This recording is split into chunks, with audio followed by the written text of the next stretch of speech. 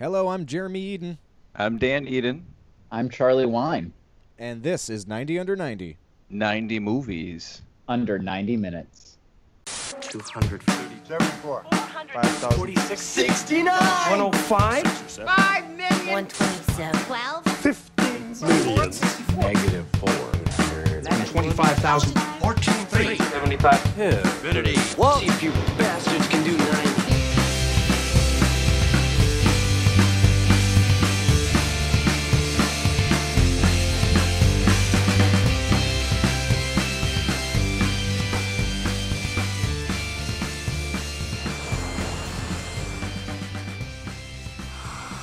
Oh, he's a little mood. He's setting the mood here. Well, that's basically the first half of the movie, so I just thought I would summarize the first half of the movie for you guys real quickly. You're cheeky. What about Castaway?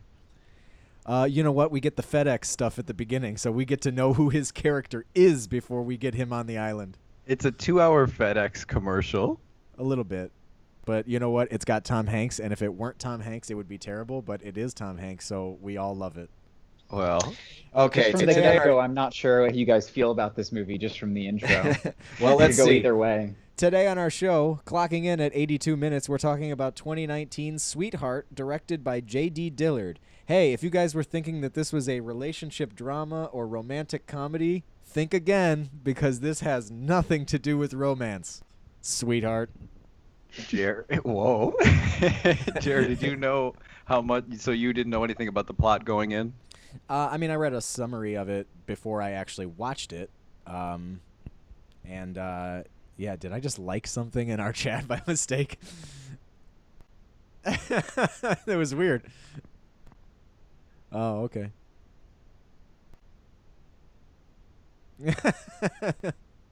There you go. There's Dan too. Dan's got a heart now. These are the things that the listening audience is not aware of.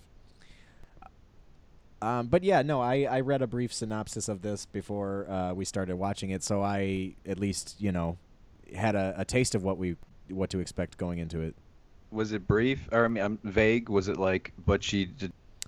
It's literally whatever it says on IMDb, which is just like a girl is stranded on an island, and then she has to deal with a force.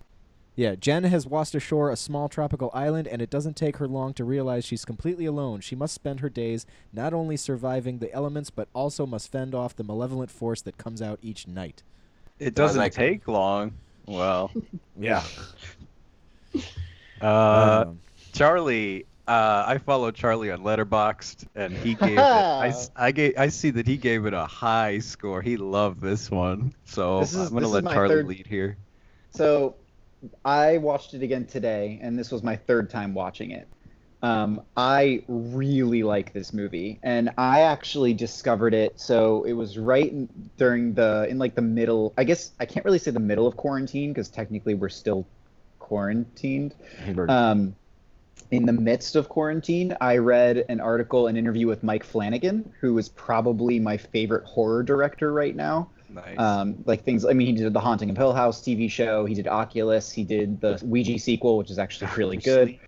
Yeah. Oh, Doctor Sleep is phenomenal. I was blown away by that. But he listed a couple different movies as big influences of his and movies that he loved. And actually, one of them was another one I had talked to you about for this, which was Lake Mungo. But this was one of the other ones he had mentioned, and I'd seen it on Netflix, passed by it a couple times. So I just decided to check it out, and I loved it. Just from the beginning, from the first time I watched it, I was very, very pleasantly surprised, I guess I'd say. And in the two more times that I watched it since then, I've enjoyed it just as much as I did the first time. This is it's Blumhouse. It's low key. It seems like low key Blumhouse though, because it just kind of slipped under everybody's radar, as far as I'm concerned. Yeah, I don't remember hearing anything about this one. I mean, this is probably the most, like, if this didn't have Blumhouse behind it, I would say this is like the most independently produced movie that I've seen come out of them. It's Makes sense. Jared put it very eloquently at the beginning with his whooshing waves. Yeah. It's a very I can't think of any other. Let's just not just say Blumhouse movies, but horror movies in which there's no dialogue. Yeah, Maybe other the movie than Hush or like A Quiet Place. Hush is also a Mike Flanagan movie. Right. So, like, I think of this as like one of the few where it's the hook is there's nobody chatting away. There's no families bickering. There's no hereditary subplots, and we don't really get to know this girl Jen. We don't have to know her history. It's like how when she was a little girl, she had the ingenuity to know to build a teepee out of twigs. So now she knows as an adult how to do that. It doesn't matter. She's just in the moment. She's in survival mode, and that's where we are for this movie. And it's a short, pretty tight runtime, but setting the table for this. Should we spoil it? It's a creature feature. Yeah, I mean, well, I basically the malevolent force. I mean, I don't think anyone thought it would be a cloud. Smog monster lost.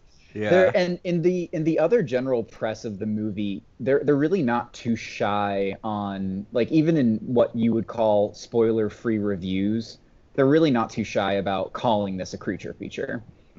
So I don't think that's ever been sort of like something they were looking to hide, but I think the way the movie manages it justifies it being just blunt and outright with it being a creature feature. At the end of this episode, I'm gonna remind me if I forget, because I have a very hot creative take that can be applied to this movie as is. You just have to tweak a couple things. So we're gonna talk about that at the end. I'm gonna write that down. I'm gonna get a pen right now.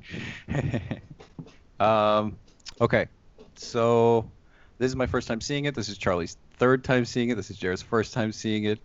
I see Charlie has very appropriaux. He has a FedEx box with I was wings just gonna on say. it, and he said this package saved my life.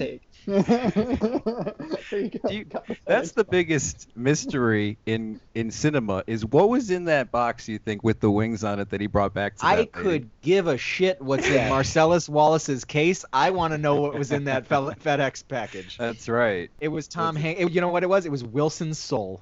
Oh, and he's giving it to that lady with the wings. Yeah.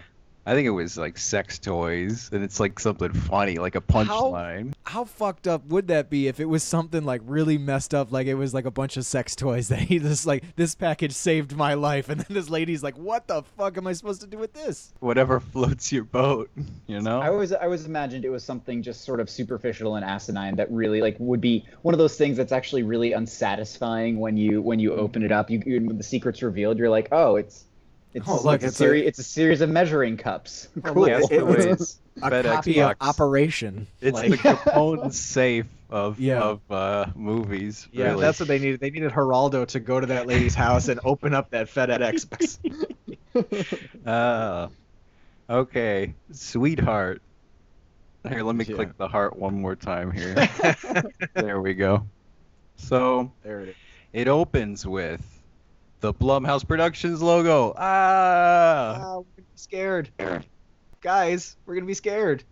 It's a creepy logo, but we won't get into it. What I noticed is when we get in the credits, the opening titles here, it's a BH production. They're like, forget that Blumhouse shit. They're like trying to separate themselves from the Blumhouse name. Like, what's wrong with that? Like, why is it a BH? Or Blumhouse is trying to separate themselves from the film. You know, no, we don't know how it could be. Again, normally when they're advertising a movie, when they're producing movies, they're all like up in your face about them producing movies.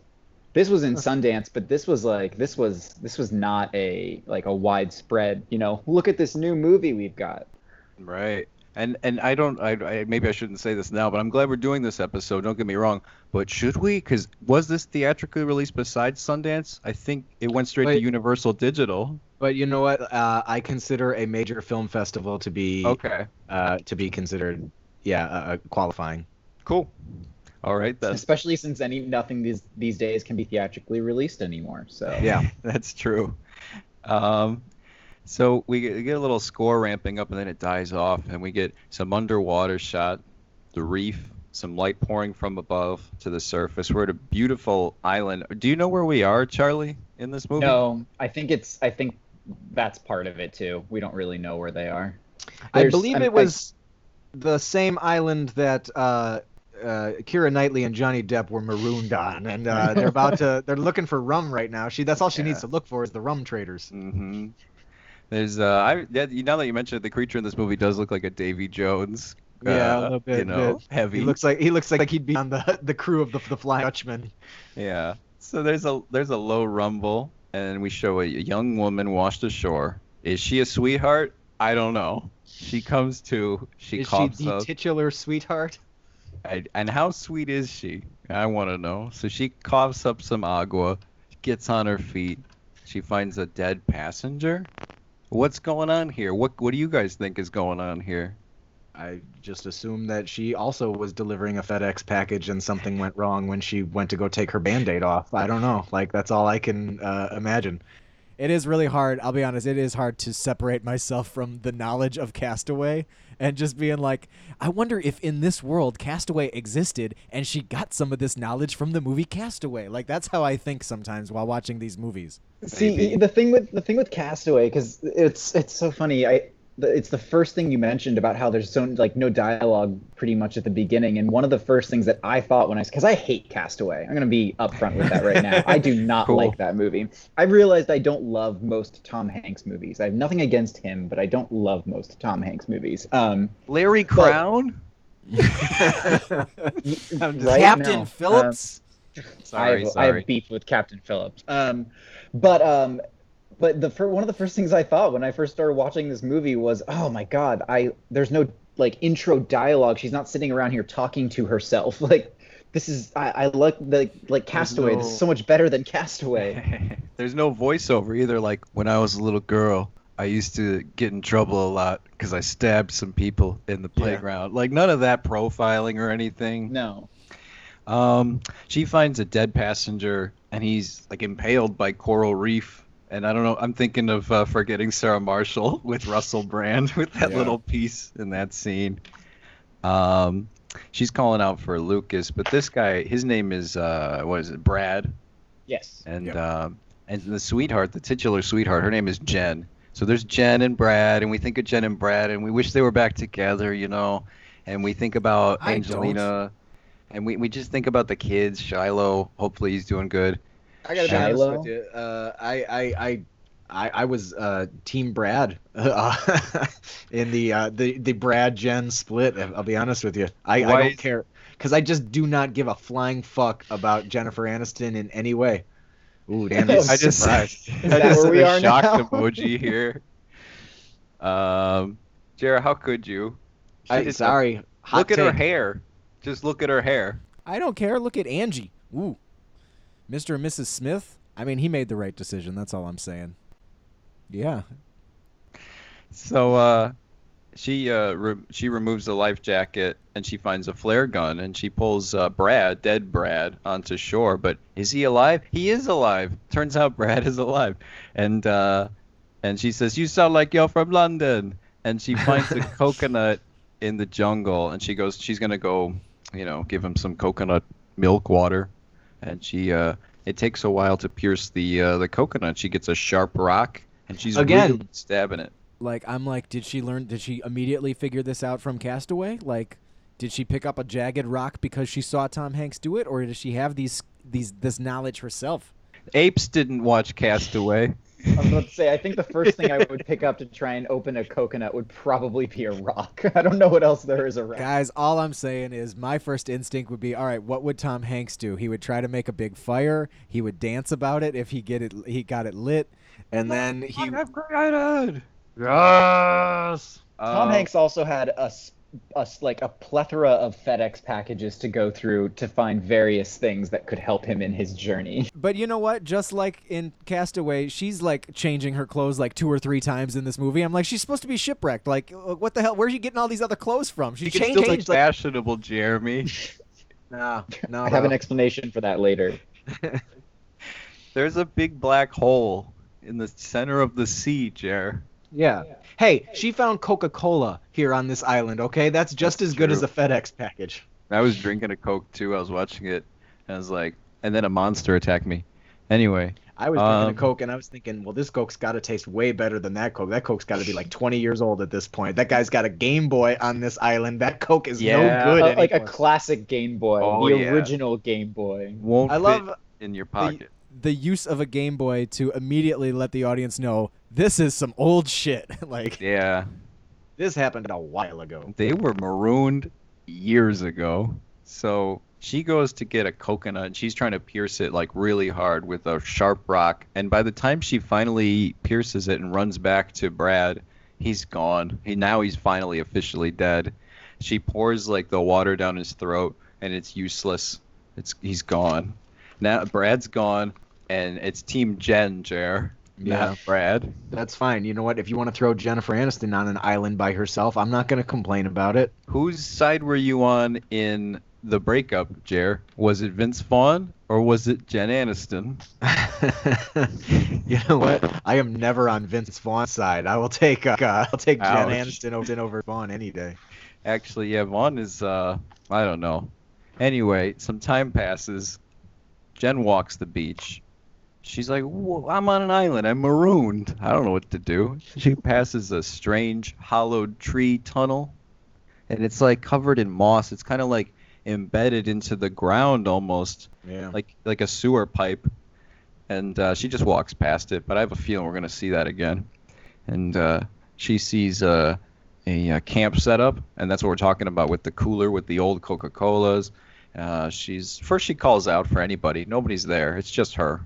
Because I would so hate far. to just start grabbing shit out of the bag, and then all of a sudden some big dude comes up and just knocks her on her ass. Like, That's what I thought was the others, yeah, like from Lost. yeah.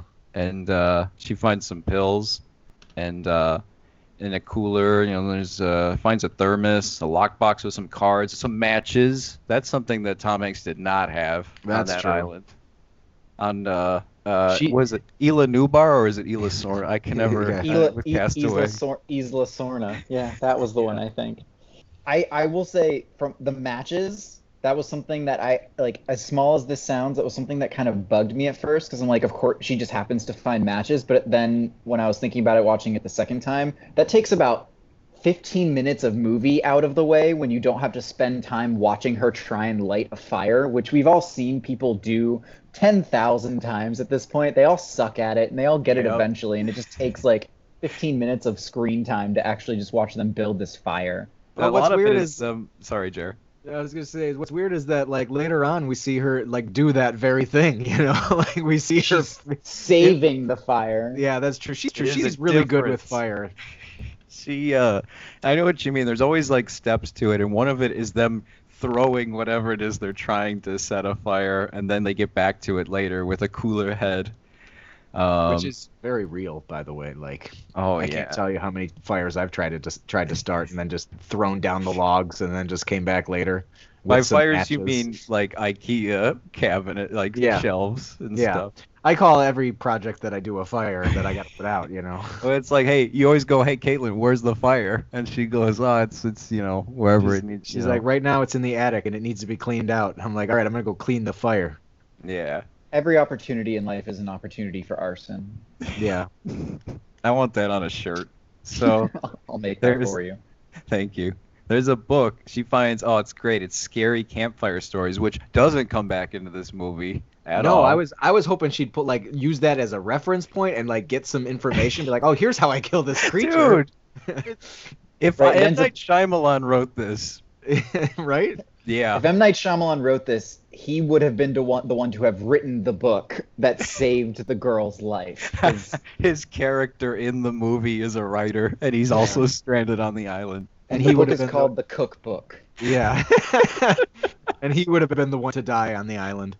Oh man, his roles just kept getting bigger, and then he kind of stepped back, and then he made Glass. But anyway, he returns. Oh, no, she returns to the hollow tree tunnel, and a thumping noise is heard, and a bird flies out. It's our first jump, and kind of our few jumps. One of our 3 jump scares in this movie, if any. Yeah. Yeah. Very few. And she places. I love how she just places some big leaves on the corpse of Brad, and that's enough for a while. You know that, I mean, Ace Ventura taught us that leaves are the perfect way to disguise an entire body, is just grab a leaf and use it to cover yourself. From your That's- landlord, yeah. What else are you going to do? Let's just cover it in like handfuls of sand. She doesn't have a trowel with which to cover the body.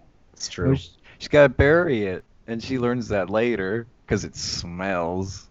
Oof. And there's a thunderstorm at night, and then goes to the next day. There's a lot of day-night transitioning in this movie. So Jen, she finds some fishes flopping on shore from like the thunderstorm, I guess, last night or something. Or presumably the creature, Yeah. because one of those sharks is like slashed. Yep. She finds like it's a little baby shark, and it's got Yeah. these little. Like, remember in Lethal Weapon 4 at the very beginning where they're trying to get the shark out of their boat? It's like that size. You know my reference points, Lethal Weapon 4, when you need to know how big of a shark was it compared to, say, Lethal Weapon 4 shark. You know, this movie was actually written by Shane Black, so. Yeah. Perfect. Well, wait, I didn't see any Christmas lights. It's very subtle. This island is it's on Christmas. There's a Christmas tree if you look real deeply. She carves some fish with a rock. It's pretty gross, but she. I love that part, though. I have to Yeah. say, sorry, I love that part because we're talking about, you know, we made this comment about how she just seems to instinctively know how to do a lot of these things. And granted, I will say, I watched a lot of movies in my life, and there are a few things I think I picked up from movies that I would try. But when she's carving that fish, she's just ripping it apart, and she's just grossed out by it, and just like, this is not how I should be doing this. It's Yeah. not working. All I kept thinking is like, man, Gordon Ramsay would not approve of this gutting It's of raw! this. Look at this. It's butchered. What? That would be an interesting movie if he was marooned on an island. He would be swearing to himself. That should just be like a reality TV show. Like you just like instead of that Gordon Ramsay Uncharted crap, like no, throw him on an island and let him survive. And like he's with the camera and he's like, the best way to cook a bull, you know, and like it just goes into the description. And we see that he has skills that even he thought he didn't have, and it's like Jason Bourne. They're activated in the wild. Remove the snout from the both ears square from the curly tail, a perfectly carved wild boar. So she finds a knapsack, and it's her knapsack. Inside is a hat, and it's a diary, and her full name, Jennifer Rennings, and all the pages are washed away by the water, unfortunately. But she does see a photo strip with an X, presumably, because she kind of looks at it with just kind of the look of, this is not my current. I don't know. We don't know. I'm projecting. So it's at she could be like, Halloween well, I'm never party. going to see this guy again. I'm on an island. Yeah, it could be that. She cries a bit, and we cut to more exploring in the jungle, and she finds what appears to be initialed rocks in formations with like a stick cross, and they're graves. Right, which I believe was part of the Blair Witch legend. You'll find the graves in a circle. Do not disturb the piles of rocks. That was actually the mistake of that movie. That's exactly Very subtle. Don't mess with those rocks. So Brad smells, and Jen finally buries him with more leaves, and some sand. And she leaves us like a stick stake with a B on it because she didn't know the last names of most of the people on the what is it? What were I assume they were on like maybe a small like a sailboat of a kind. They were probably. It sounded like there were like 5 of them on a boat having a party. And obviously this is something they touch on later. But they spend very, very little time trying to give us any information about these people. Yeah, they're kind of like, fuck all the backstory. Like, no, this is her on an island. That's it. That's all you need to know. We don't care who she is or what happens. And what do you guys think of it? Do you think it's yay, or do you think it's like, oh man? What do you guys discovered think? these emojis today, didn't you? Like, do you need it?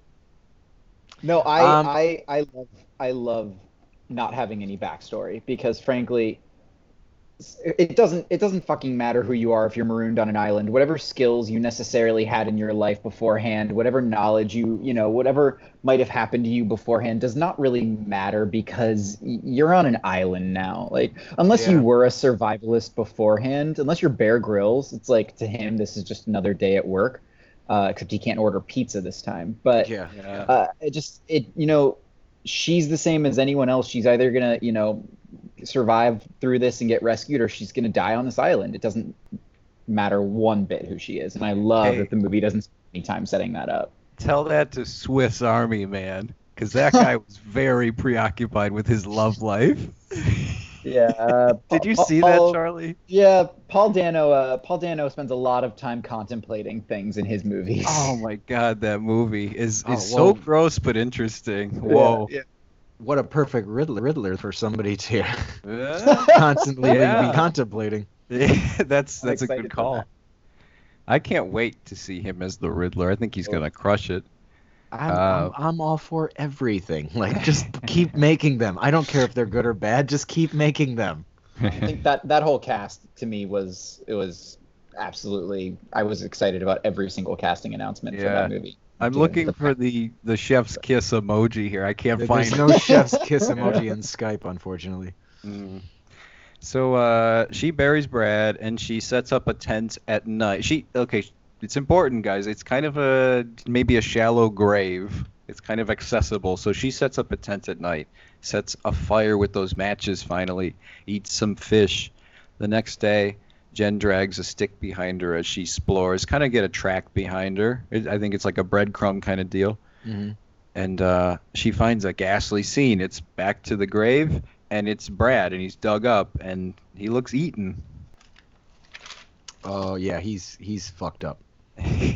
If we didn't know it was Brad, we wouldn't know it was Brad.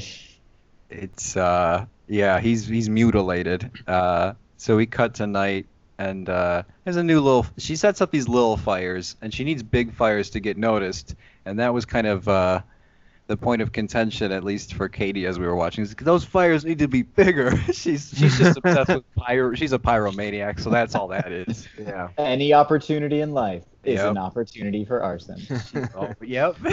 She wants that shirt, like most of all. She's making that shirt right now. Yeah, she's already made 10 of them. It's Katie. Yep.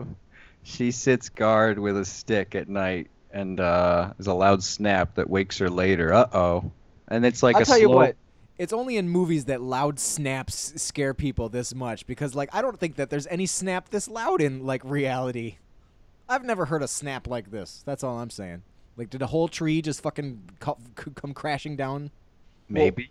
Deserted islands are actually plentiful with they're called snapping sticks. So they're sticks that have been specifically placed on these islands that when you step on them, they make louder cracking noises. It's actually the Right. same thing they make glow sticks with. You know, when you Yeah. crack a glow stick? They're Same actually filled with bubble wrap to actually enhance the sound. Yeah, exactly. You guys Exactly. know about piano cats too, right? Wherever there's a piano, there's a lot of piano. In this island, there's a piano and a cat that jumps on it late at night to give another jump scare, and that happens a lot. And I almost want my piano turned on overnight just to see if the cats jump up there. next day, she sees floating objects in the water. They're not FedEx boxes, but she swims out and she grabs luggage. And it's like a big plastic suitcase, like a rolly kind. And she looks underwater, and we see a giant black hole. Really interesting. What the hell? So It reminded me of like in the Mario water levels where you go to that one area and you have to like swim under and then go back up and you're in that whole different section. Terrifying. I liked it. Awesome. The awesome visual though. The Yeah. hole under the ocean. That just the second I saw that, I think that's the moment I was like, yeah, I'm in. Let's do this. Let's see what's going on. When I saw it, I was just like, I want her to go in there. I want to see what's in that hole. Like, go to the hole. there's so much this movie does not cover that I'm sure people are clamoring for a sequel or a prequel or something in the universe to explain the black hole, which you don't really get, and you don't know if the creature came from it. Anything. Mm-hmm. It's literally just here's the situation and here's somebody dealing with it. It's not like here's the Yeah. reason this situation happened. Here's the backstory behind Yep. why he's so angry of a creature. Like, we don't care. I mean, and this is one of those movies where I think it's pretty clear that's the point. This is not, and also this is a small independently made film. It didn't, they didn't have a lot of money to make this. This isn't the sort of thing, they weren't planning a franchise out of this, obviously, but I think this was a movie very, designed to be. We don't have time to cover all this shit. We also don't have the budget for the CGI to cover all of this stuff. So Yeah. you're gonna take what we give you. And there's like it would be contrived to find like ancient cave paintings that explain the story of the creature, you know what I mean, or Right, something like right. that. And then it turns out somehow she's some expert in like ancient underwater hieroglyphics or something. It's like Yeah. somehow she's able to explain this thing. Or like the creature for some reason is an ally to just her, just Yeah, her. yeah. So she brings luggage to the shore, and there's shoes, shorts, a blouse, and she sees she's not too happy about the swimsuit, I think, but she wears it, and she looks good in it. I'm not gonna lie. At night, she wears some new clothes. A plane flies by. She grabs the flare gun. She shoots it, but she's a little late. Yeah. But this is the best scare of the movie, as far as I'm concerned, is when she shoots that flare gun and then the light starts to drift down. It's a big red flare, light. Gets to that line of the water out in the horizon, and you see just the outline of this strangest looking creature, like just several hundred feet away, just looking He dead comes on. like lifting out of the water like Jack Skellington at the beginning of Nightmare, where he's just like, "Oh shit, the Pumpkin King's here, guys." And I mean, you follow that flare all the way down from the top. Like that shot follows all the way down. They don't cut back to her from the moment it starts falling from its peak, and the whole time. It's like 2 seconds away from the shot being too long, and suddenly you start to get that figure, and it's tall too. It's like this thing looks like it's standing on the water. I'm not gonna lie. Speaking of Shyamalan, it did kind of remind me of the alien from Signs. Just its figure, it's the way it's shaped. But this is not the news scene where it goes from behind the bushes. This is something else entirely. So This is more like the cornfield scene where you just get his leg kind of like going back behind the corn. You're like, "Oh fuck." You're not Something's going to there. be famous. So she sees the creepy creature in the flare light, and she runs into the jungle, and it follows, and she survives the night somehow. And I don't know about you guys, but I had to pump up the brightness on my TV to watch the night scenes after this point. I was getting dozy because of it being so dark at this point, and it was late at night, and I was already tired. I'm like, oh, I can't. I had to stop the movie at this point, and then I'm like, I will watch it again tomorrow because it's too dark and it's gonna lull me to sleep. But then, then I finished.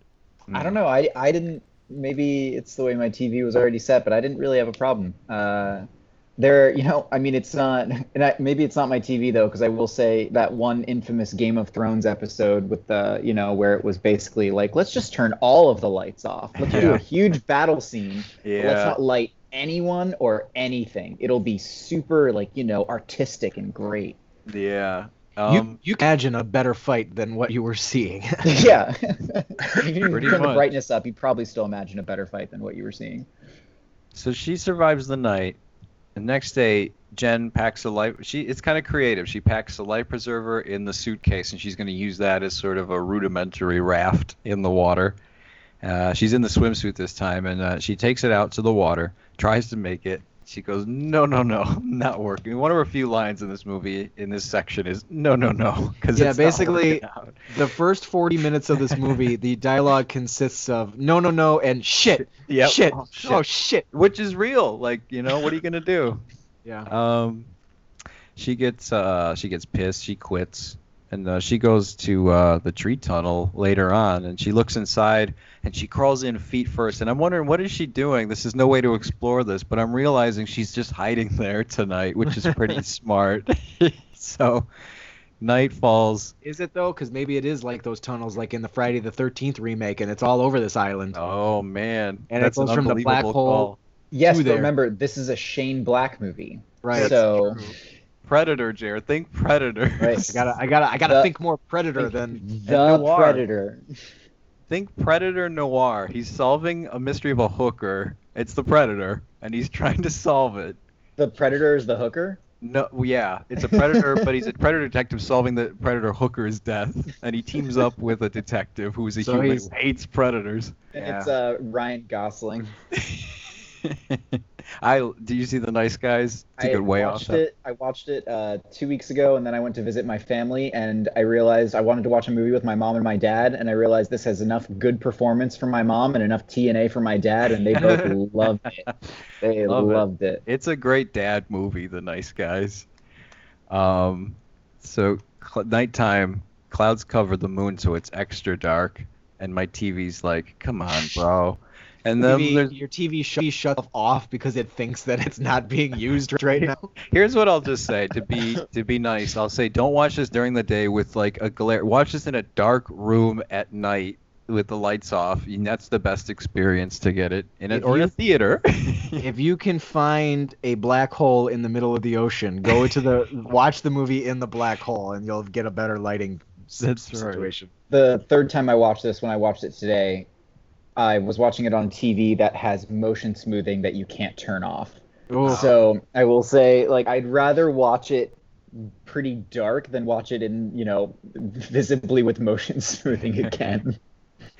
There we get a little more monster action here, and it kind of rolls her inside this log a bit, and it kind of caves in, and it's trying to get in. You can hear the squealing, the clawing of the monster outside. I had the subtitles on, so it was like the monster chips, or like there's a lot of chipping or chippering. Chippering? Yeah. The next day Chippering noises. she comes out, and the log's in pieces, and she catches some little fishies, and we're thinking that's her breakfast. No, she's making a chum bucket, and she hunts with a spear in the water, and she impales like a little shark, and even that is not her lunch. She is going to use that as bait for the monster. She's going to hang it from a tree. I love that moment too, because she gets it, and she's so excited that she gets it, and she has this moment. Here's another line that's "oh shit." She's like, "oh shit, oh Yeah. shit," and she's looking around like trying to find someone to be like, "Can you believe I just did that?" And it's like, "Oh wait, I'm marooned on an island by myself. No one's gonna believe me." And that's something a maroon would do when they're marooned. Right. Did you see me? Oh no, I'm alone. Oh, what a maroon. So that she finds okay, so she sets it up as bait, and the monster takes it, right? At night. And we get just little looks of it. There's this one sequence, it's coming up, I think, where the lightning strikes, and you just get the quickest frame of it. That's when she pulls a Katniss. That's coming up. So she finds a new corpse washing ashore. It's mutilated. It's waterlogged. It's in half. And she pulls what's left of him to shore. Is this somebody? This is so. I believe his name was later in the movie. They refer to him as Zach, and we can assume that based on later context, he was the other member of this group. Zach, whatever last name, and he is in half. And she pulls what's left of him to shore. She hangs him up by rope as new bait. And at night, there's another potential encounter. Yeah, there's a lot of this cycle of surviving, and then the next day, and then surviving a situation again. And I felt like, not that you can really do with any less of it, but it was just something I was like, I needed something to break up. I'll tell you what, a little bit more, and I don't know what it would be. This is all I'll say all I'll say is when the two friends show up and they're survivors, it's like a shot of energy in this movie for me when I'm watching it, because I was starting to think this is getting monotonous. It was, I'll tell you, those two characters entering this movie made it a shot of energy that I did not want, because I did not like that fucking prick Lucas. Emery Cohen. Fuck him. And I'm saying that as an actor. Fuck the actor playing that guy. I thought that guy sucked. Oh, man. Really? I hated him so much. He was like a cross between fucking Luke Wilson and Colin Farrell. Look at just the stupid dumbass eyebrow look on his face, and I thought his delivery was terrible. I know I'm jumping ahead, but he was just like, a storm always follows you. He's God, fucking Napoleon Dynamite. Fuck this guy. So I'll say I've seen him in 3 other things. He was in this Netflix show called The OA, which is, if you don't like him in this, you're not gonna like him in that. That show's fucking weird. That's Britt Marling. She's out there. But he's in Brooklyn, with Saoirse Ronan and Domhnall Gleeson, and the three of them together were like the trifecta of acting that year. That was the call-outs was Saoirse Ronan, Domhnall Gleeson, and Emery Cohen. Frankly, he's kind of this. If you don't like him in this, you wouldn't like him in anything else you see him in. If you just don't like him as an actor, you probably just wouldn't like him. I'm gonna have to take your word for it because I don't want to see this guy in anything ever again. I remember the only thing I've seen him in aside from this is Place Beyond the Pines, and he's really going for it in that movie. He's like he's got the accent. Oh man. So Jen sets up a hammock up in the trees. This is to me, I call this the Katniss Everdeen method. She didn't set up a hammock, but she said, I got to take up in these trees to evade this danger. And it's pretty smart if you ask me. If I'm going to be marooned on an island, I'm probably going to go up in those trees if there's like a creature. I was a little confused as to like how she managed to tie the hammock up that high, like and get inside of it. Like I can see if the hammock is up there, you can shimmy your way up a tree and like kind of climb and get into the sack. But like, if you're up there, like I don't know, what was she standing on that she tie it that high?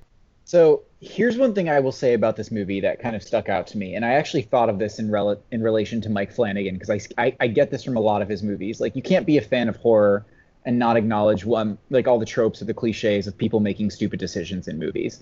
Like I was listening to the Lights Out episode here, and I was just telling Dan I fucking hate that movie. I think that woman is so dumb. And like never mind, I'm not going to get into it, but I will say I think one thing this movie does really well that Mike Flanagan does in his movies really well is, up until this point, she has been set up very well as a pretty well put together character. Like she's made generally pretty smart decisions around the board. She hasn't done anything that we would say that's, why are you running up the stairs when you could be running out the front door? So by this point, I'm kind of ready to believe her ability to do a lot of things that might not get explained on screen.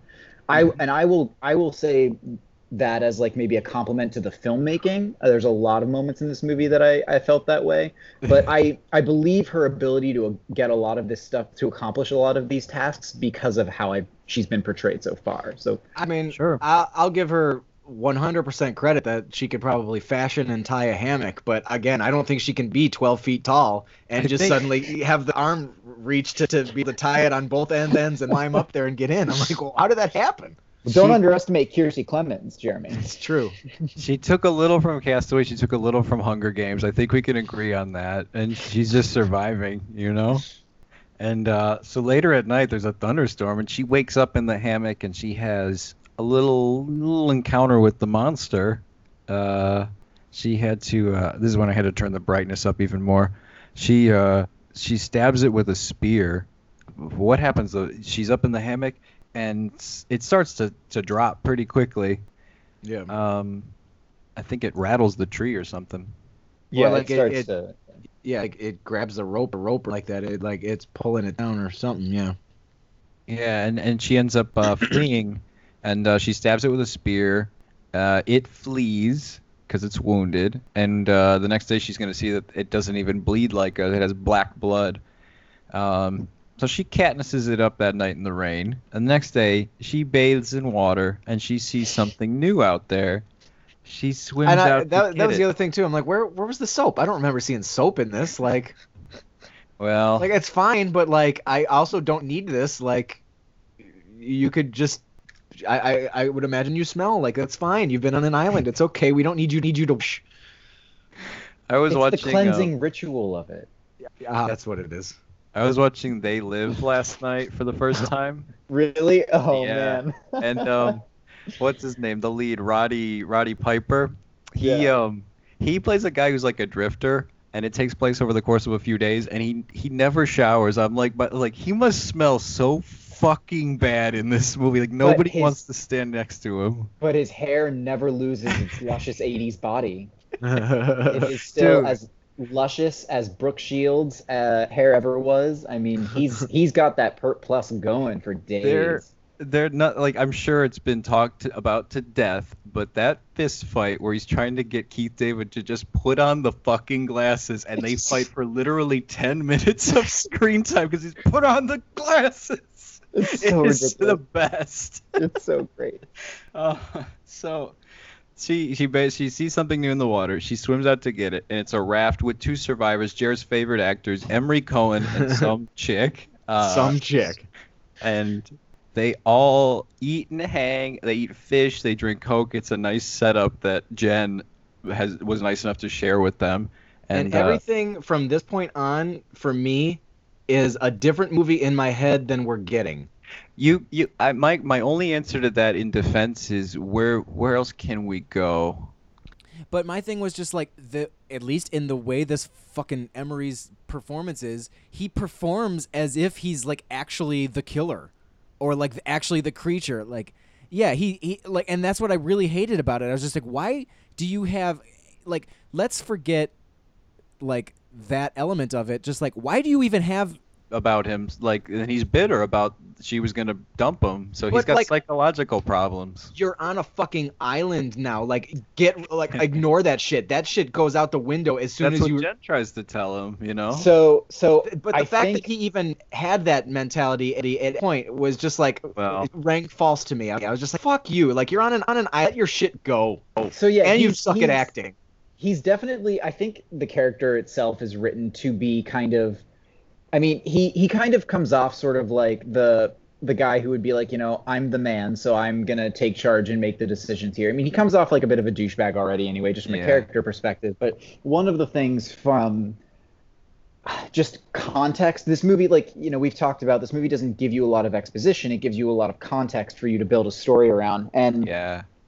the conversation between him and the girl who I believe her name is Mia, all we know is that they did not have a good time out on the open water. Like they did not, and they are to the point where, you know, obviously I'm getting a little ahead, but she's like, let's get off this island, and they're like, we are not going back out there. So we know that something happened out there, but the point of this movie is that not that we find out about that. So I think Absolutely. a part of me with his character and with Mia's character is that they've been, whatever trauma that Jen has gone through, they have gone through a trauma of their own that has got him on edge, that has got her on edge, that is just like, but we're never going to get a backstory on their characters based on what was happening on the ocean. And I accepted the fact that they did not want to get off the island. In fact, I was almost in support of him. I was almost like, yeah, you know what? Give them a day to rest, because they've just been out there. And like, yeah, where are they going to go? They've been stranded out there for at least a few days, just like her. But then when he's having that conversation with her, and he's just like, and you weren't having a good time at my party. Like, go fuck yourself. At that point, I was like, I hope that fucking creature rips his head off, and I want to see it on the screen. I hate this guy. Well, I think A, that's part of what the narrative wants you to think, and B, it's like, it's just that little shoehorn of, like what Charlie's saying, context, not even exposition of what is, I guess, I don't know. It felt a little part of where his exposition mind's at. heavy.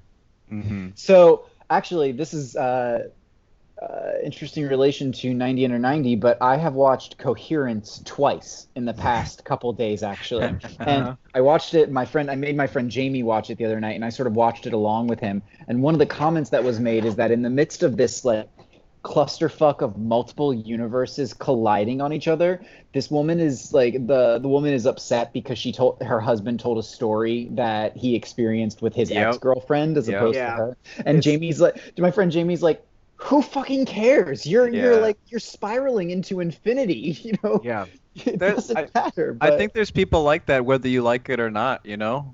Yeah.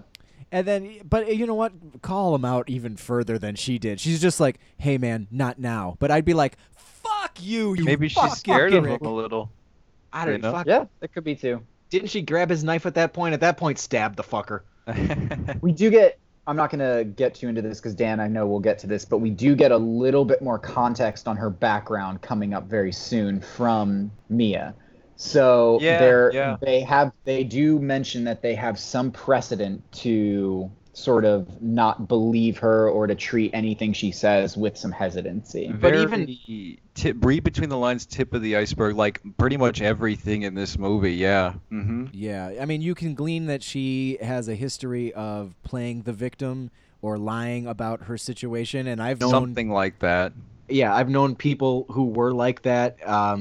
But again, at the same time, it's just like, what benefit would she have to make up all this bullshit when she's been on this island by herself? Like I would not be so immediately like, okay, Jen, you're like, just like, fuck you, man. So, but like, I think about this. I'll say is for one thing, I actually, as much as I love this movie and I actually love her character all the way through, pretty much, I don't agree with her decision to leave the island. Like, even if they have the raft now and she wants to get off because of this creature, I still don't think it's a very good idea. Because what the fuck are you going to do out on the open sea? You have like no food. I mean, you're not near anywhere that you know of. But Right. imagine, I try and imagine what if we had watched the other movie where we didn't follow her, we followed, your favorite actor ever and this girl. And we get to the island and she's like, let's get the fuck out of here. I would probably be saying, are you kidding? After everything that just happened on the ocean, let's stay here. This island has trees. It has But shelter. again, if I'm stranded on the ocean for a couple days and I land on an island and I'm granted, yes, I'm like, finally we found like land where we can create a little bit of shelter or safety.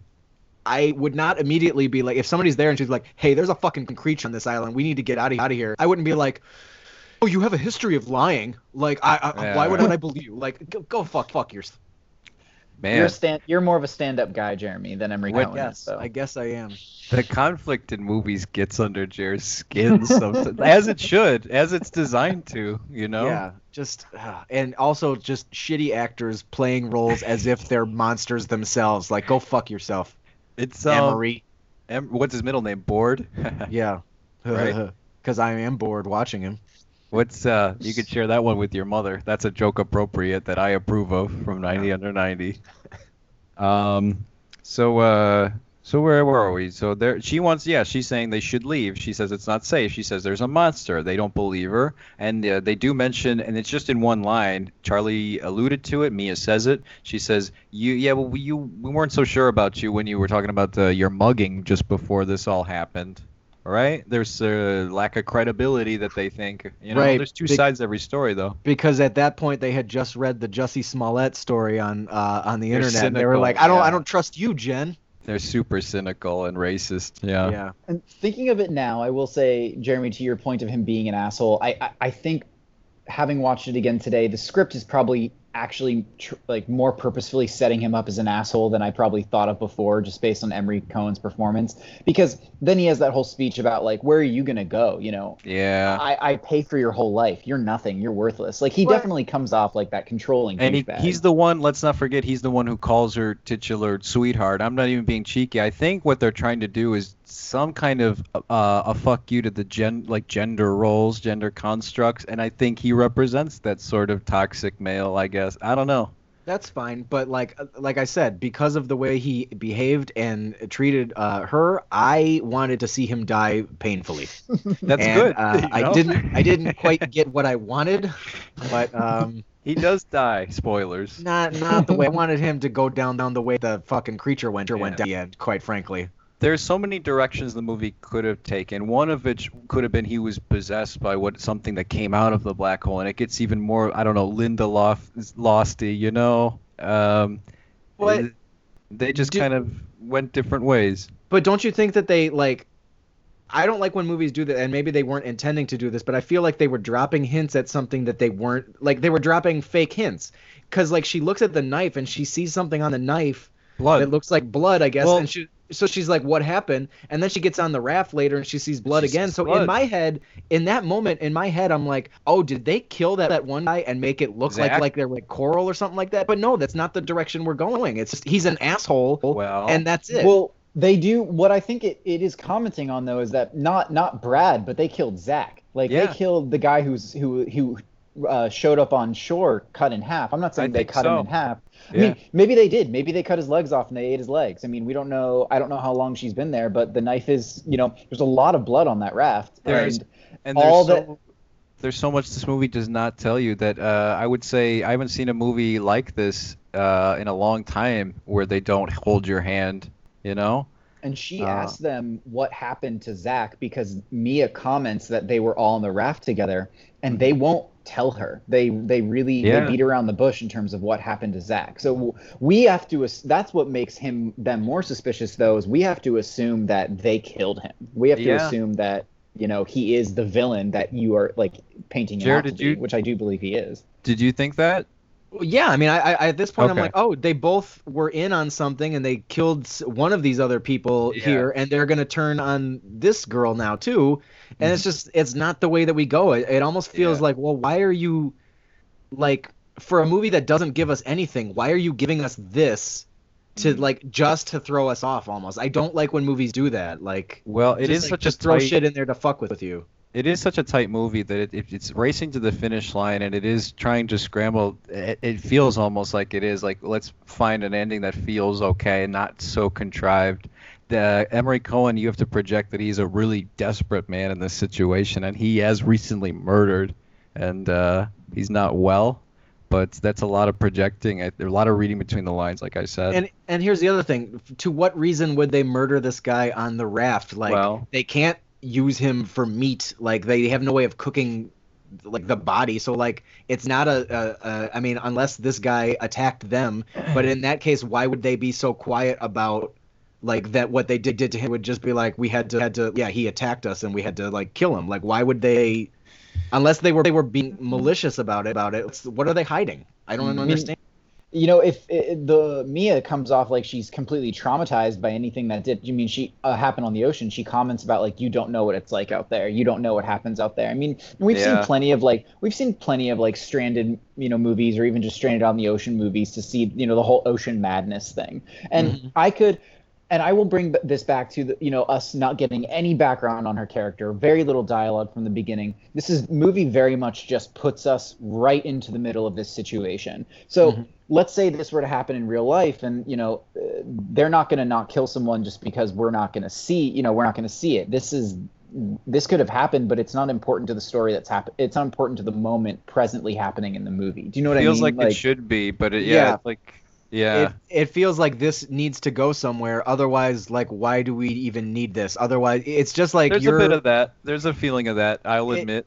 The last like half hour of the movie feels a little bit like they're just throwing in some extra mystery to get to the final obstacle. Like it almost feels like not padding the time, but padding the plot spicy. almost. They're adding some spices to the mix, Yeah, I totally get that. I think maybe I personally really enjoy, maybe from a horror perspective or even from a theater perspective, because this is something theater does a lot. Because you can't show a passage of time as easily in theater as you can in film. But I really enjoy when movies or plays put in these little Easter egg like moments of something, giving you an idea that something else happened here. So maybe that might just be a personal preference of mine, that I enjoy getting little things like that. I like letting my imagination go a little wild there. Yeah. I like it when I it could see- leads to yeah. something. Yeah. I'll ask. That's all. I'll ask a broader question for you guys. I like when there's a human element to your creature feature, and it's almost in many ways more dangerous than the creature, like The Mist and Marcia Gay Harden in that movie. Something like that. Do you guys like that, or do you want to focus on just the creatures in your creature feature? I mean, I don't know, because that's two different movies. You get the movie where it's just like we're just defending ourselves from an unstoppable force, and then you got a movie where you're like dealing with a personality and a person and how you're going to navigate that. I don't know. The Like, good ones seamlessly weave the two.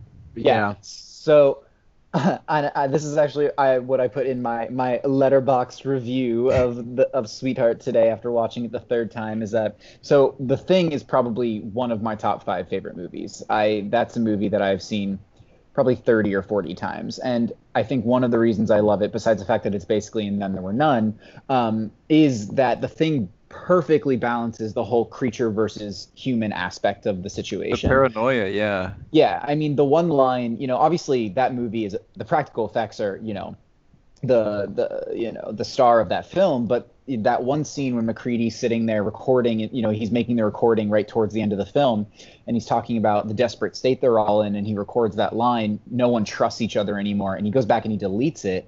It's that aspect of these creature features to me is probably my favorite part of it, because I like it too, yeah. Yeah, and I think the little bit of anytime that because generally the creature features I don't like are the ones that don't have any human aspect, because I don't give a shit about the people that are dying or being affected by this if the whole point is just how much you see the creature. And I guess this is something I was I'll comment on more later, not to sideline too much, but I think this movie, more than any I've seen in a very long time, perfectly, like I think the director perfectly figured out how much to show the creature and how soon. So maybe, again, from my personal preference, I think he nailed exactly how much you show and how soon you show it. I think we got enough of it at the end, and I was wondering if we would, because it's a slow burn to reveal the look of the creature, I'll say. And that's because they're dealing with such a small budget, you know? Yeah, I think as we're having this conversation, I'm realizing I don't like creature features in general, just because, like, or at least I do it like A Quiet Place, where it's just like, okay, these are people and they're dealing with with the resources that they have, figuring out a way to deal with this, you know, and it's not about the drama that the family has. There's nothing else going on. It's just like, let's survive this, and like that's all that we need to worry about. I like that, or I like something else entirely. I don't know. I'm not a big horror guy. Like, honestly, Right.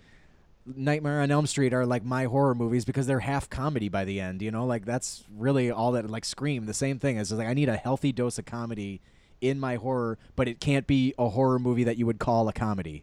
Like, it's a weird balance. That's the hard thing with creature features, is that they, especially a creature feature for horror, I'm not gonna be able to stop saying creature feature, for horror, is they ride the line to getting silly so closely every time. Sure. It's so easy for a creature feature to become silly, and oftentimes it's because you're showing too much of the creature too often, because you want to, but if you don't show enough, the audience is pissed off. They're not satisfied.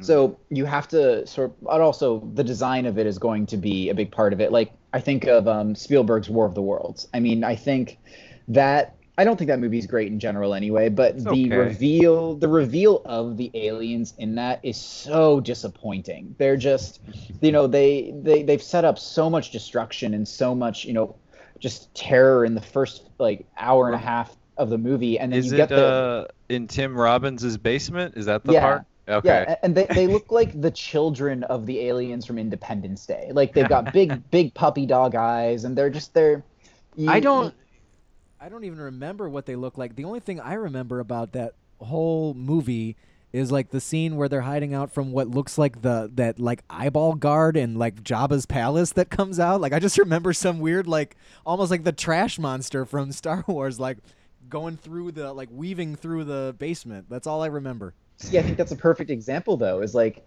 I mean, War of the Worlds isn't like necessarily a creature feature, but a good creature design, used the appropriate amount, used the right way, can be the most effective part of the film if you haven't seen it too much. The more you see it, the more power you're taking away from it to scare us, to even create any sort of tension. I agree with that. And as it pertains to this movie, did they find the balance? Yeah, it's fine with me. As I think about it, it's fine with me. So I think so. We get one very, very clear shot of the creature's head, neck and head underwater towards towards the end. But then you mentioned how it straddles funny. When we got that look, I was like, he's kind of funny. He's like goofy. You know what? Looking. I will say what I liked about it is that he didn't look like a giant insect, and I do feel like too many creatures and aliens and monsters. More like a shark. Yeah, like I feel like too many of them these days look like bugs and like insects or mantises or something like that. But this definitely looked like we said, it looked like he belonged on the Flying Dutchman. He's been on crew for 20 years and he's really gone fishy. It looked like Sally Hawkins from The Shape of Water dumped the creature, and he got pissed and sort of went on like a murderous rampage. He let himself go. Yeah, he really let himself go. Grew a couple more eyes, and then Yeah. Of course, so back to the story. Of course, they don't believe her. She mentions the black hole. Lucas says they should wait for others. Jer agrees. I'm kind of in the middle. Jen tells them Brad's dead. She tells Lucas that the monster dug up Brad and ate him. And she shows them the black blood on her spear. And she's still not really getting the support she needs. Jen has these individual convos later with both Lucas and Mia. And for Mia, all we learned from that scene is what we mentioned earlier. Mia says, you don't know what it's like out there. We really don't. You can read between those lines. And then she goes and talks to Lucas, and this is when we get, and we already mentioned this. He says, "What are you gonna do without me, basically? Because I know what your intent was before all this happened, and I pay for your entire life. yeah, What are you gonna do without me? God. very Napoleon Dynamite. What are you gonna do about your tots?" God. So, let's see. Jen, yeah, she has this conversation. She says she needs him to believe her. She'd rather die on a raft than on this island. Which she looks. I will yeah. say, in that moment, that's like she should have gotten slapped in the face because like they just spent 4 Oh. days on the raft. Like, don't say I'd rather die on the raft than be here. Wow. Like, just poor choice of words. I thought, like, shut up. That's what you thought. Yeah. I'm As much kind as of. I'm yeah. on her side, Well, I do feel like you want to that's- slap her in the face when she says she wants want- to leave the island. I want Mia to slap her in the face and be Oh, like, okay. "Bitch, I just got off the the ocean. Give us a night." Well, They actually, murdered you do kind Zach, of you, Jer. you do They kind of get your murdered wish there. Zach. I don't know. You do kind of get your wish with Mia slapping her in the face. Yeah, a little bit. Does. That was the wrong time. It was soon. I was like, no, I don't like Mia. I want her to die now too. So Jen looks at their knife and there's dried blood, and as soon as I see that, I'm thinking these guys are villains, and it's just a matter of time before they do something to Jen. So Exactly. That's what I'm expecting, and I guess they're like not giving us what we expect, but at the same time, they're teasing something that they're not going to give us. Which I'm okay with. and Jen grabs food to load up the raft, but the two aren't coming, so Mia suggests they light a huge fire. And this is when we get Lucas saying, "Sweetheart, are you even listening to me? We are not getting on that fucking raft. Sweetheart, sweetheart." And Jen wades in the water. She takes a look at them on shore, and then she makes a plan. She grabs the flare gun, some fish, coconuts, same thing she was going to take with them when she invited them. Now, fuck them. She's going to take the raft. She's And also, going to they're be- clearly fucking now too. They got busy on that raft. Mia and Emery Board Cohen. Yeah. Jen steals the raft, pushes it out to the water, and of course they notice because she's like right. You would think she'd go to the other side of the island or something, but she's Yeah, like no. right in view of them, and they chase her, and she kicks Mia in the head, and Mia whacks her with a paddle, and it's fucking gnarly because she's got a big gash and she's underwater, passed out, and we cut to nighttime. She wakes up. She's tied to a tree because why wouldn't she be? And since this is a Shane Black movie, there's a torture scene here. Yeah. Uh, Endo comes in with the electric thing, and he's Mia apologizes for hitting Jen, and Mia says Jen lied about being mugged before they left. So your reputation, is not that credible, But hey, you're on a fucking island, so maybe who cares? Mia gives Lucas and Jen time alone, and he makes her promise she'll relax before he unties her. And he says, there's always a black cloud hanging over your head. Like, basically, you're a negative Nancy. You've always have been. Every time I'm with my friends, you're a Debbie Downer. Why you gotta be that way? Like, oh god, like, and I get the movie's trying to paint this guy this way, but like, fuck you, man. Like, you've all been through this trauma. Like, who cares about that shit anymore? Shut up, Emery. Jensen. God. Says she loves Lucas, but now is not the time to talk. And we learn Lucas's motivations. To me, he's bitter and he's harboring a lot of resentment about this relationship, which yes, we can all agree should be set aside in in favor of survival. But Mia walks in the water, and we know she's gonna die or something, right? She sees fish guts or remains of fish in the water, and go back to Luca. Lucas says Jen's starting to sound like Zach. And she says, "What happened to Zach?" And then we hear a scream, and we're interrupted.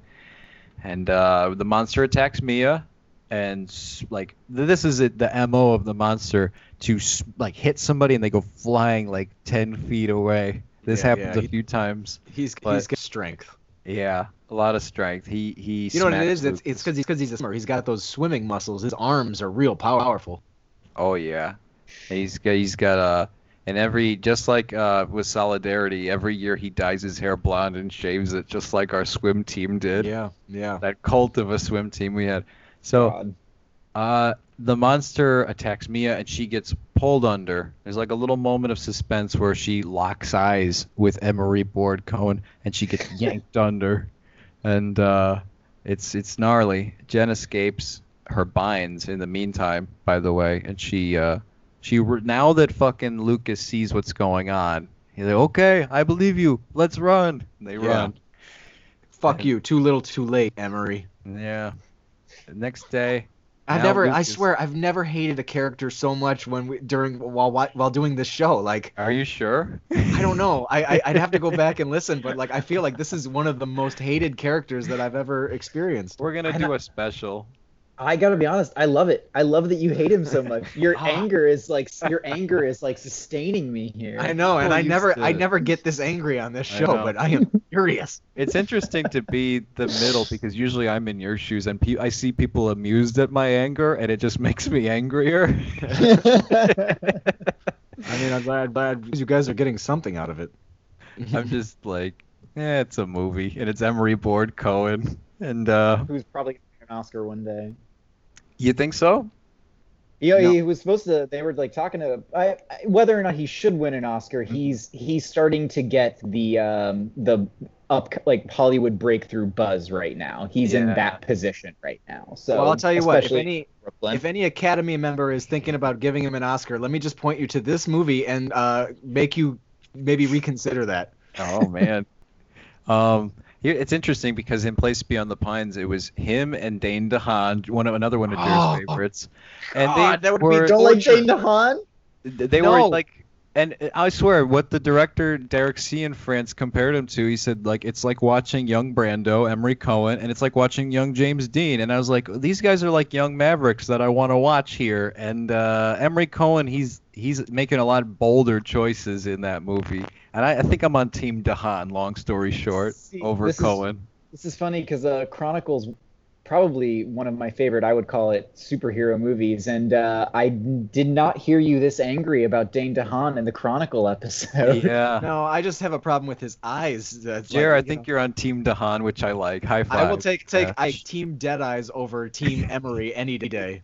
I'm there too. I'll go with Dane DeHaan. All right, we're all in agreement there. I'm good. I'm glad. You guys are gonna love, by the way, my super hot take by the end of this that I'm gonna hype just a little bit more here. Okay. I actually, in preparation, not only still have my FedEx package with the Angel Wing. 2 FedEx packages now. Shit. The second one had an ice skate in it. Yeah. Did somebody? You don't know what's in this one. Did it wash up ashore while we were doing this episode? Yeah, it did. Good. So they run next day. Now Lucas is pulling a Katniss, and he's hesitant to leave the trees up high. And that's I don't know if it was intended to be funny or not, but like that stupid look on his face, like he said he wouldn't come out like in the daytime, like such a puss. And it looks like these two are finally gearing up to leave. He's now in favor of that. And Jen checks the old campsite for supplies, and she has a plan, and this does not come to fruition like Coherence did when it comes to pills, does it? Because she grabs that bottle. And what was she even planning to do with the bottle? Another Chekhov's bottle that doesn't go anywhere. And that is, I think, one of the only things, and I was thinking of that right at the beginning of this episode when you were talking about finding the old stuff, is she finds this bottle of pills. One, I don't know, my dad's a doctor, and the first thing my dad would say is do not take anything out of that bottle. Don't even that bottle's at least 20 years old anyway, but we're never really told. This is the one big thing with this movie for me where the context isn't enough is we're not told what the medication is. Looking at the name of the medication is going to give us enough information. And there isn't enough for her to like poison this monster. It's not like she would necessarily, maybe she's intending if she needs to give it to him when they're on the raft just in case. That's where I would, so if we had to make like some sort of like your own determination, I would say she's taking it in preparation of needing to do something to Emery Board Cohen. If he gets violent on the raft because of the history with Zach. And once again, it's like it's consistent, at least with the brand of the movie, is you're gonna have to come up with that stuff yourself, you know? Yeah.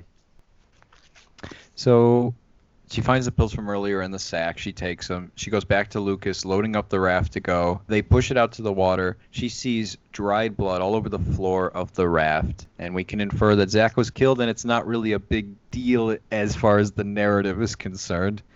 They see a figure underwater, and yeah, Emery Board Cohen gets very worried. He says, "You said it was only going to be nighttime." You know what I thought would have been great in this moment is if it wasn't a creature at all. It's just a fucking shark. Like they have one more to deal with now. They got Jaws coming after them.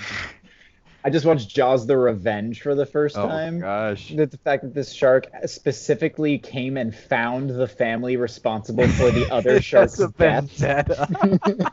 I A love shark that. vendetta. I love the idea of that. Michael Caine chose to be in that movie. In 2021, if they made a movie with that premise where it's like the octopus knows you guys fucked him over and like he goes to their house at Martha's Vineyard somehow, I would like- watch that. It gives "I know what you did last summer" a whole new meaning. We can rewrite the whole movie. I know what you did at Hilton Head 2 spring breaks ago. So they push it there. She sees the blood. They see the figure. Something pops up, and now we get some like practical scares, like some poking underneath the raft, and they're freaking out. And then eventually, like the fin, I guess, pierces the bottom of the raft, and you get its little head come up and goes ah. It doesn't literally, but it like looks like it does. It basically does. Yeah. Ah. And it pops through the raft floor, and it's got a weird shark head. And do you guys honestly? I like this character design. It's not an insect, which is like seems like a preloaded effect in 2020, like on a computer. You know? Do you want the mantis alien or do you want the grasshopper alien? Like, Yeah. that's what they give you now. Now, I really like the creature design, and I think that, and again, I'll go back to what I said before. There's no creature feature design that is going to be so good that after looking at it for more than, maybe a 10-second shot, we're not going to be like, oh, okay, we've seen it now. That's it. Not scary anymore. So I think they came up with a good design that was humanoid enough, but still foreign and alien enough. But they never lingered on the head too long for you to be like, look how cute and silly it is. Because like you said, that moment when it pops up in the raft, it does kind of seem like it's going, but we don't get, it cuts too quickly for us to really, linger on that for too long. Reminds me of. Sorry, Jared, go ahead. I was just gonna say, and thank God they dropped the audio of him going because like that really would have taken the moment. It's Dane DeHaan, actually. He did that. He dubbed it. But what was I going to say? Oh, I liken it to The Descent, which they were kind of ugly and adorable and puggish in their own way, but they were fucking scary in that movie, weren't they? Yeah. They also, I mean, The Descent is probably my favorite horror movie, I'll say. So I could really get into good. I could get into hours about that, but every creature in that movie was a dancer. They cast dancers. Oh, is for that right? movie. Yeah. So The talk about like, physicality. yeah, so physical movement was a huge part of that because those things could have looked. Granted, in the second movie, they definitely make them look stupid. So we don't have to get in. It can pretend the second one doesn't exist. Here's something that happens here, and I like it's just on theme to fight your creature with a flare or a spear gun or something. If you like, it's just nautical. It's on brand, and It was so silly to me. Like in that, like I get it. Like it's the weapon that you have. You're gonna use what you have, but at the same time, you're in a raft that's like basically a tent on like a floating tent, and you're shooting at and it just basic bounces off of his skin and just starts like swinging inside the raft. Like yeah, that helped. That was good. Good idea. These are the moments when I try and say, okay, if I was in this situation, would I be thinking about the science of this raft? Am I going to blow myself up? I would just shoot whatever I've got right now. I'm with you. I'm totally with you. But I always try and, every time I have a moment where I'm like, are you serious, dude? And then I think, okay, what would I do? What would I do? I try to think that too. That's why we always I played the game like once we were used to sit around with like Jer and Kev and we'd be like, if there was a creature that burst out of the cat's head right now and it was like a scorpion, what would you do? And we had different answers at the time. Like Jer was like, I'd grab a knife. Just grab a knife. I love horror movies. I've watched a ton of horror movies. I know every tactic everyone's ever used, and I will be the first one to admit in any of these situations, I would probably be the first one to scream, get paralyzed with fear, and die. I can fully admit that and come with with pride at this point in my life. Not pride, but without shame. Yeah. You can confidently say, "I will scream like a bitch and freeze." Yeah. So we get here. Let's talk about something that is effective in this scene. It's when the creature scoops her up, Jen, and it takes her under, and there's no sound. It's because we're underwater, and he's just holding her with warm too. Yep. Like that's pretty cool looking. I think it's one of the coolest scenes in the entire movie. Is just being under there with those guys, and it's just the feeling of hopelessness. And then finally, she gets out that old knife. She stabs it. Right? Is this where she starts? Yeah. It? Yeah. She stabs. I will always love an image like this, and every time I would never get tired of seeing this like 20 times, but anytime you get an image of this creature dragging someone towards that black hole, that will always stick with me, and I think I will always like that. There's something about the way they did that black hole that's just like seeing that creature going towards it with someone in hand is just like, Jesus Christ. What horrors await you in the realm of Cthulhu under the ocean? That's how I felt watching Gravity. Gravity is the scariest movie I've ever seen, because like when she's just spinning out and like she's out of orbit, I'm like, what the fuck? Like there's nothing up there. You're just floating to your death. Space is your realm of Cthulhu. Yeah. And it's not as cool to be like the exec and the producer to say, "Guy, I want to know what's in that black hole, you guys. Like writers, what do you have cooking up for us, But we're gonna need to see the black hole. Yeah. We need to go into the black hole. But I kind of do. I want to. I want to see a hole at least under there. And we get at this point.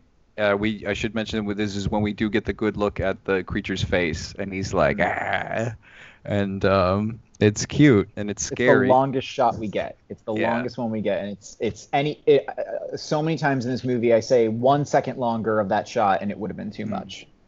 I agree. The raft washes ashore. So does Jen. She's trying to start up an old fire from earlier, and it works.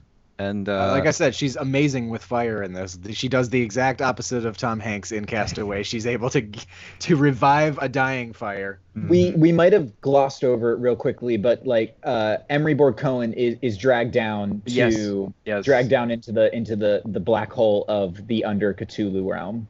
That's right. He jumps in to try and save her, and then the monster's just like, "Oh, fuck you, girl. I'm gonna take him." I did like that when he's just like, "Oh, what's that over there?" And then he like goes swimming.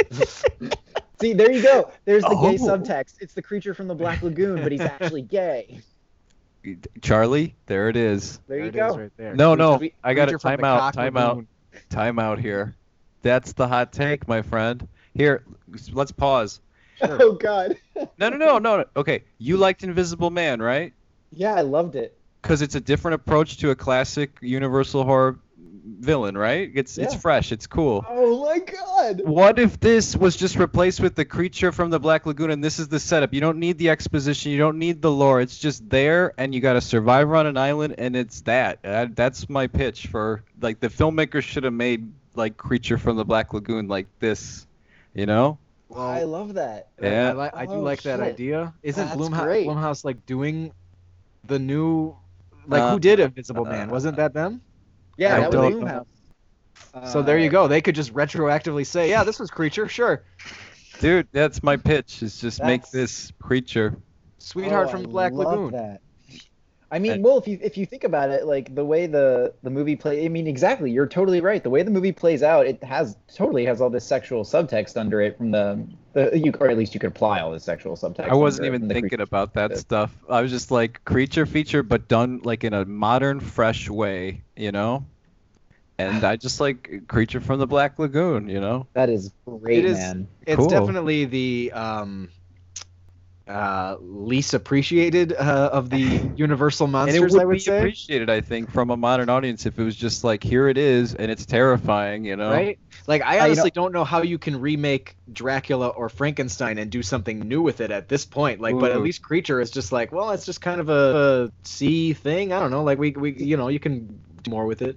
Creature was my family's horror, like if anyone had their horror movies when they were kids, like ours was Creature from the Black Lagoon. So like Creature and The Return of the Creature, that was our big ones. And then when I found out Mystery Science Theater 3000 did a Return of the Creature episode, I was very satisfied. We watched that one. We watched it when it aired because that was when they relaunched on the Sci-Fi Channel. Yeah, because they used to be on Joel? Comedy Central. Yeah. Yeah. Oh yeah, but that was a sadness right there. Mike Nelson in place of Joel Hodgson, and now he's being replaced by Jonah Ray. Yeah, I was gonna say better than Jonah Ray's version. Oof. All right, well, I'm Nothing going to go like ahead and him. cross out Dan's take here on my FedEx box. Yeah, there it is. Cool. Oh, There. and what was inside? It's the copy of The Creature from the Black Lagoon. This package This movie saved saved my life. So she where are we? She washes ashore. Tries to start work. She starts up the old fire. She opens her old diary, and now she writes a letter to serve as some sort of proof. And I put that in quotes because that's what she says in her little her voiceover here. And she digs up an old skull as she's going on about basically. This is where we get our exposition. Some bodies washed ashore. Zach, Brad, there's a monster. Emery Board Cohen showed up with Mia, and she finds a bunch of skeletons underground, those graves from earlier. And she does something very smart. She fashions knives, blades out of these fucking skeletons, and she's gonna defend herself against this thing. And she sets up stick like tents with like grass kindle. And it's like a trap. You can clearly see that she's doing something here. He's Home Aloneing it. Yeah. There's been plenty of these movies where I've wanted it to be Home Alone in the third act, and this one kind of gets there a little bit. Watch Becky with that new one with Kevin James as the Nazi. It's an awesome movie. I don't know if I want to sit through a Nazi movie, man. I don't know if I can handle a Nazi movie at this point. In maybe give me a few more years when he's out of office, and then I can watch a Nazi movie for entertainment. That's fair. Nighttime, a monster emerges from water, and it's like from the back too. And you see him, he's like staring down, like, look at this island. What's that? Monster falls for literal bait. She leaves Chum again. This time she sets a fire to that kindle, those sticks, and she creates a ring of fire around the monster, and it's kind of useless because he gets through it pretty handily. But it gives her time to grab spears and her bones, and she gets a lot of good stabs in because she has to, because this thing is strong. It's a boss fight. It really is. It really feels like a video game level. It's so weird how, like, just because of the nature of video games these days, that like so many movies you could just be like, oh, it feels like they got this from a video game. But it also kind of works because I really dug the idea of her like running from one side to the other, just stabbing him real quick and then hiding behind a tree and just like taking cover. Yeah, like I loved that aspect of this scene.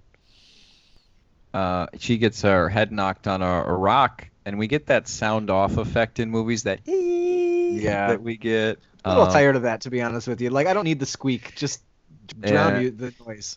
I will give it to them. When you hit your head real hard, you're gonna hear that sound. So it's real, but at the same time, what I want it to be is her inner monologue going, "Ow, that really hurt! Oh man!" And she runs to the beach, and the creature chases, and it looks like it's gonna kill her, but it drops dead. I don't know. To me, it's a little anticlimactic. She got those good stabs in, and that was it, guys. That was all it really took. Yeah. It chased her to the shore. It dropped dead, and then she has to make sure, because she's smart. She stabs it. So she double taps it. Yeah. Yeah. I mean, it does. I mean, if one thing I'll give them, this creature is obviously is super strong, or like, very strong and everything, but this thing isn't meant to be Michael Myers. So, it bleeds, and it's not like it heals immediately after she stabs it. It flees the first time she hurts it. It's wounded. So I at least like that they can, if it's going to die, they at least show that she can stab it 10,000 times, and then she doesn't have to cut its head off. It can really die. It is a living creature. It is not, from outer space. Well, maybe it is, but right. I'll play devil's advocate. Do you think she should have crushed up those pills and put it in its chum, and maybe that would have done something to it? We don't know the effects of medication on creatures from the Black Lagoon. We don't know what it's gonna do to them. It could have been. It could have been a bunch of Viagra or something. We They don't got know. a boner. That's awesome. If it had a huge hard on. Boner. You thought we got thrown across the fucking room earlier. And I will say, the final like stabs she gets in when she has like the bone knife, if it's gonna die, at least they do it after this one shot of these insanely visceral, like just like gnarly stabs. Like Yeah, it's like Drax when he's cutting his way out of that creature from the beginning of Volume 2. Just stabbing it. So now the island is on fire. It's like the whole island is setting on fire, and we just go to a super wide kind of chopper shot, and we're out of there. why is the rum gone? Yeah. And I guess it's either the fire's going to catch somebody's attention or she's going to patch up the raft maybe that washed up ashore again. I don't know. Maybe another creature comes minutes later and just kills her, and all of this was for nothing. Oh, Sweetheart, man. the Revenge. Right? Yeah, Sweetheart 2, The Revenge. He traces her all the way to Scotland. Mhm. It has a vendetta against her and her family for Yeah. some reason. It did research there in the black hole. It was looking stuff up on the internet. They got internet in that black hole? Got everything They in that do. black hole. Yeah, great. That's I'm why I glad. said they should have gone there. It's like a whole Gungan city under there, man. I'm happy. I'm happy for the. Thumbs up, heart emoji. These emojis are going to become a part of the show now. I Yeah. think. Yeah, Jared, I for expect only you to- us. I expect you to dub in whenever there is an emoji that I did throughout this episode. Yep. Every Find time a you put real one in great there, sound effect. we're like, Art. Dan, put in emoji. Yay. But yeah, that's literally the end of the movie. We just pull out, and it's just like, well, maybe she lives. We can assume that she does, I guess. But at the Hey, same time, maybe That's she. that's this movie, though. That's totally this movie. You know. Yep. Leave it up to you. I will say it's a pretty awesome shot of half of the island being on fire. Yeah. I did dig that, and I don't know if it was practical in any way, but I was like, right on, fire. They set an island on fire. No, they might have. I don't know. But Fire yeah, I did- Island, more gay subtext. There you go. Sorry, I'm the gay. I Dear- can't put the gay away. Dear Jason Blum, please replace the shark thing, King Shark from The Flash in this movie with the creature from the Black Lagoon, and I think you have a real hit. Love. Re-release it. Don't change 90%. anything about it, because no one knew this movie came out anyway. So easily just re-release it. Ouch. Emery Board Cohen. We're Yeah, gonna digitally recast replace it him. with Dane DeHaan. If you want to keep Emery Board Cohen in there, he just needs a much more vicious death than that. Like I want to see. Oh, yeah. If this movie is PG-13, you need to earn your R rating with his death. That's how I feel about that character. Damn. Blood and like linger on it and like let her just like really press it in there slowly. I would tell you to watch the OA because he dies like 6 or 7 times in the OA, but you shouldn't watch the OA. Now, the fact that you said he dies multiple times means he comes back, and that's the part that I don't like. He should die once and then be gone. Sarah really doesn't like Emery Board Cohen. I think you probably discovered. But this is like a discovery. This is an instrumental part of your future now, is knowing you don't like this actor. I didn't even know I was capable of this much hate at this point in my life. Jared doesn't even hate Trump this much. That's why I'm like, you know what? If he gets another 4 years, that's fine. But if Emery Board Cohen lives, like, that's it. I'm moving to Canada. Oh God. But yeah, that's it. That is Sweetheart from 2019, directed by J.D. Water. Dillinger. J.D. Wentworth. Let me Oh. let me ask you, like straight out, because I feel like I still am not totally sure. Like end result, how did you like this movie? Well, if you want to follow me on Letterboxd, it's not. I know I said this in a previous thing. It was Dan under 90. It's actually Dan EEK. I gave it 3.5 stars. Okay. I mean, I enjoy. It's hard. Like the first half of this movie, I liked because it was one thing, but it was also starting to put me asleep. And yet when we came back, I was just like, fuck all these extra people. Like, I don't know. I wanted The plotting is not to your liking. Yeah, I don't need those other two characters, frankly. I feel like, I mean, but you need something else. Like you said, you need a shot of life or energy at some point. But not from these two. Not when you're like giving me all these like, maybe he killed somebody, but we don't know for sure. Or, like, maybe they're fucking each other. We don't know for like, who cares?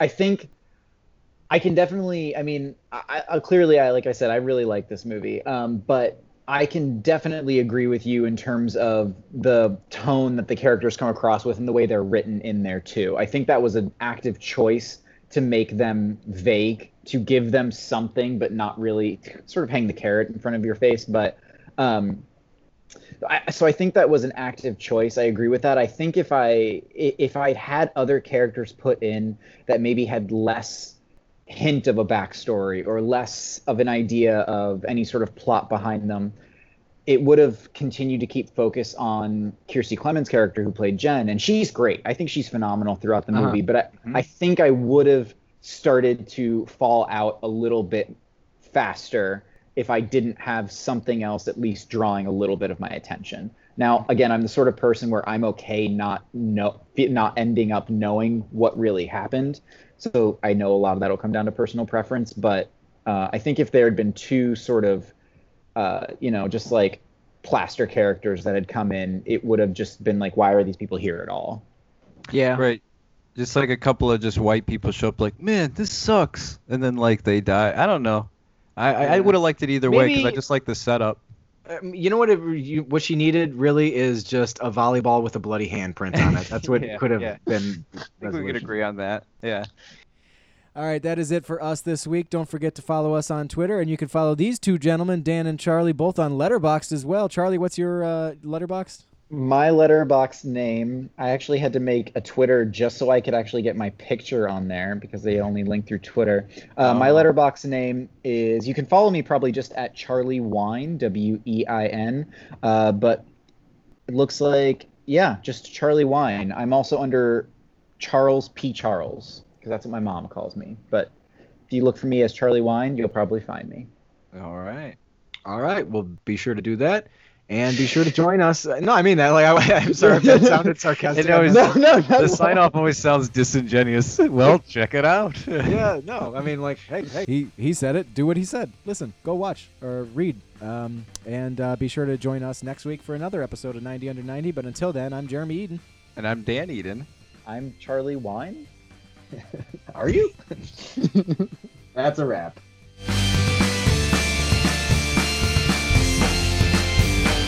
I'm coming day and night. I mean, it's terrific, right?